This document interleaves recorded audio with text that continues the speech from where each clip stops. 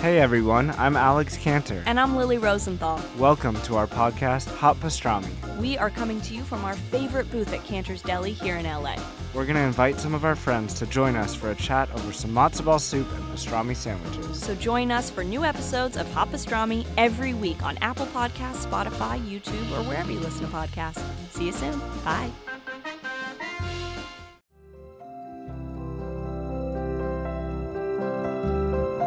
Hello and welcome to Enneagram and Coffee, the podcast. I'm your host, Sarah Jane Case, and I am so happy to have coffee with you today. Hello. So I am recording this episode on the day that my book is officially live. It's technically, I guess, in stores, even though, none of us are going into stores right now. I was thinking about how normally on a launch day or, the book release day, I would have run to the bookstore first thing in the morning just to see it on the shelves and taken pictures with it and been so excited. And it is a little bit different right now, right? We're self-distancing and I'm doing my best to find ways to celebrate. And one of those I thought would be an episode dedicated to the book and to the honest method that I use in the book. So I thought today we could do a reading. This section is in the beginning as I walk you through the honest method. So I named the book The Honest Enneagram because it's really talking about the importance of taking ourselves in honestly. And I do that through the honest method. So I'm going to go ahead and jump into the reading. Do you want to know the thing that has positively impacted my life more than anything else? It's not work ethic or connections or even self-care. In fact, I think it may surprise you.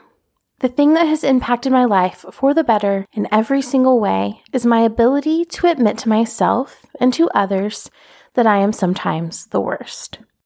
I don't mean that I shame myself or I live in guilt. I mean that I stare at my worst traits and I hold them lightly. I own that I bring things to the table that aren't always helpful, and I let that impact the way I move through the world.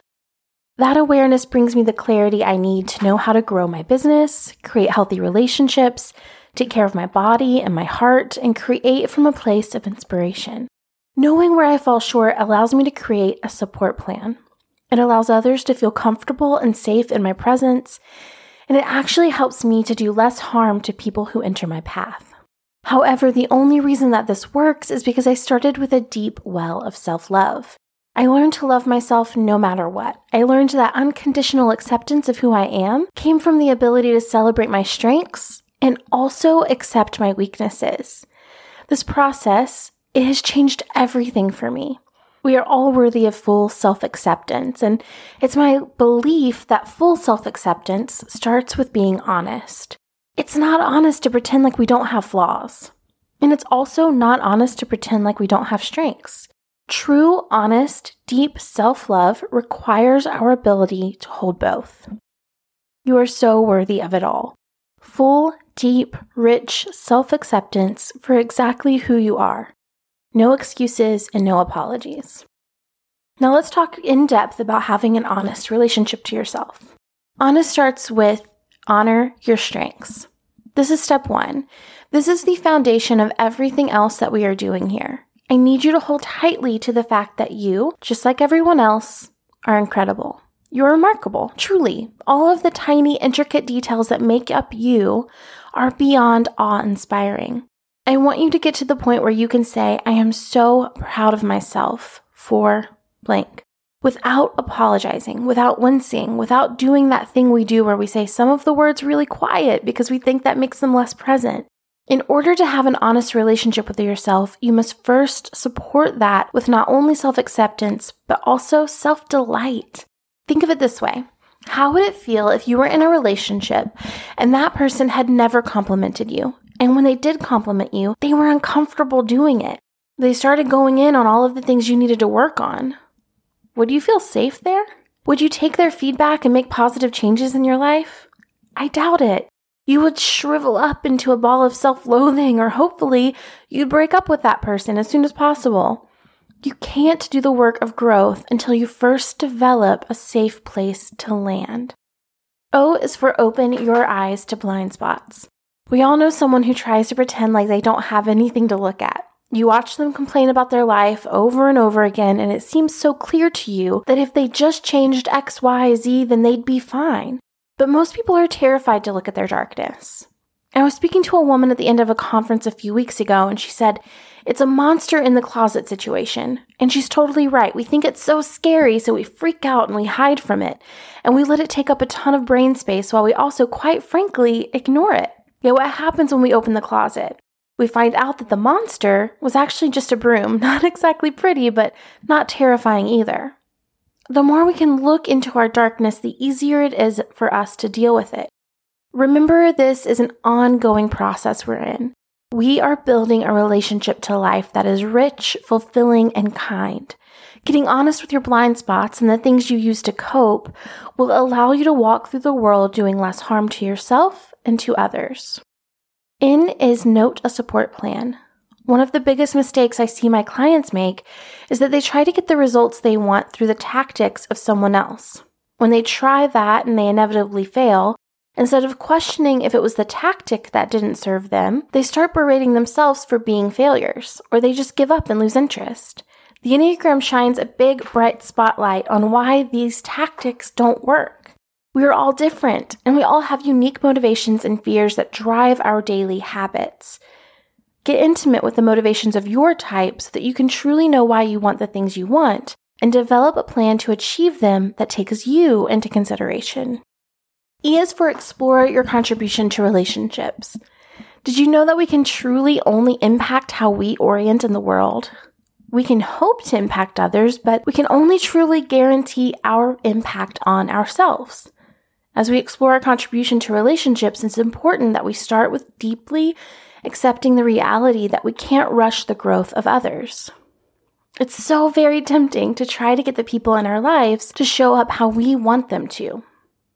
I get questions all the time, like, how do I get my type blank partner to blank?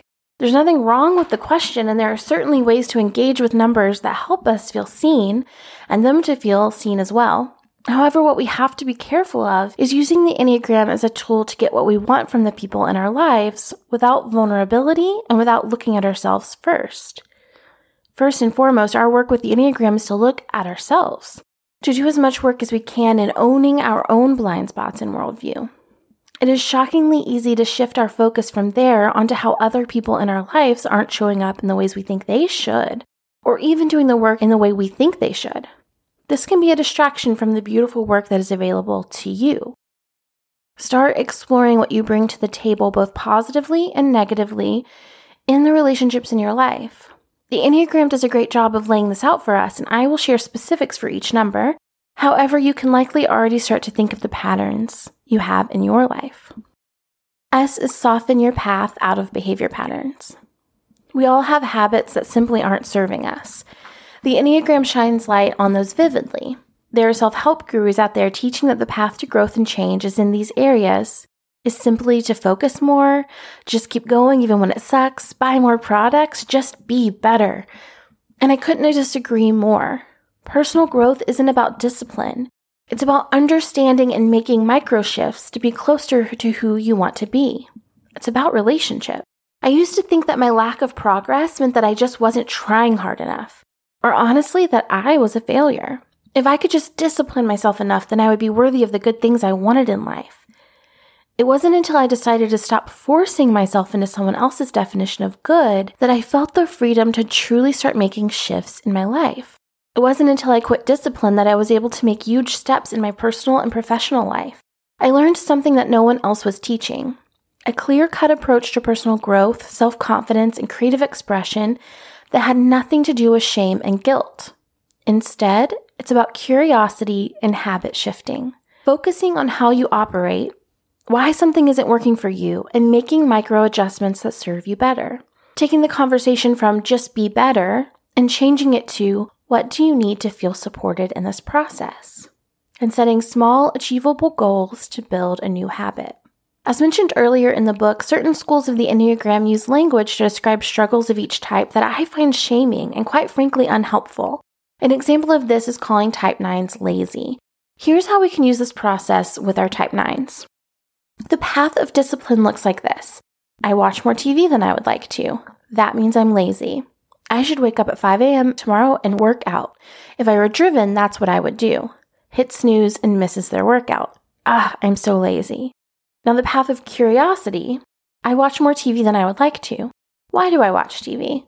Well, I'm too tired to do anything else. Why am I so tired? I spent all day thinking about what others needed and trying to make them happy.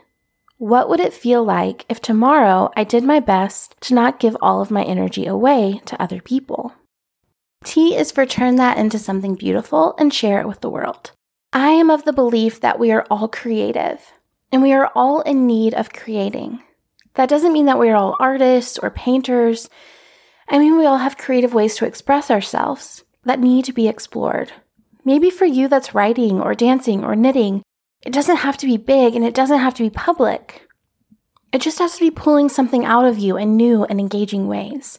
When we create, we breathe new life into our days. We contribute to the world, we increase our sense of pride in who we are, and we can use what we make to show love to the people in our lives. And if those reasons don't do it for you, studies have shown that creating can actually reduce stress, anxiety, and temper mood swings.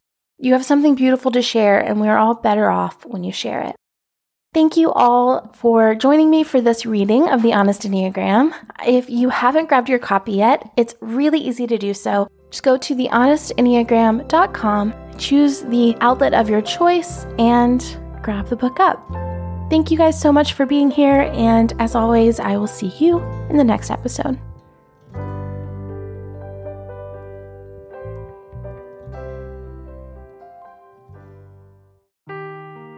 Seeking the truth never gets old. Introducing June's Journey, the free-to-play mobile game that will immerse you in a thrilling murder mystery. Join June Parker as she uncovers hidden objects and clues to solve her sister's death in a beautifully illustrated world set in the Roaring '20s. With new chapters added every week, the excitement never ends. Download June's Journey now on your Android or iOS device, or play on PC through Facebook Games.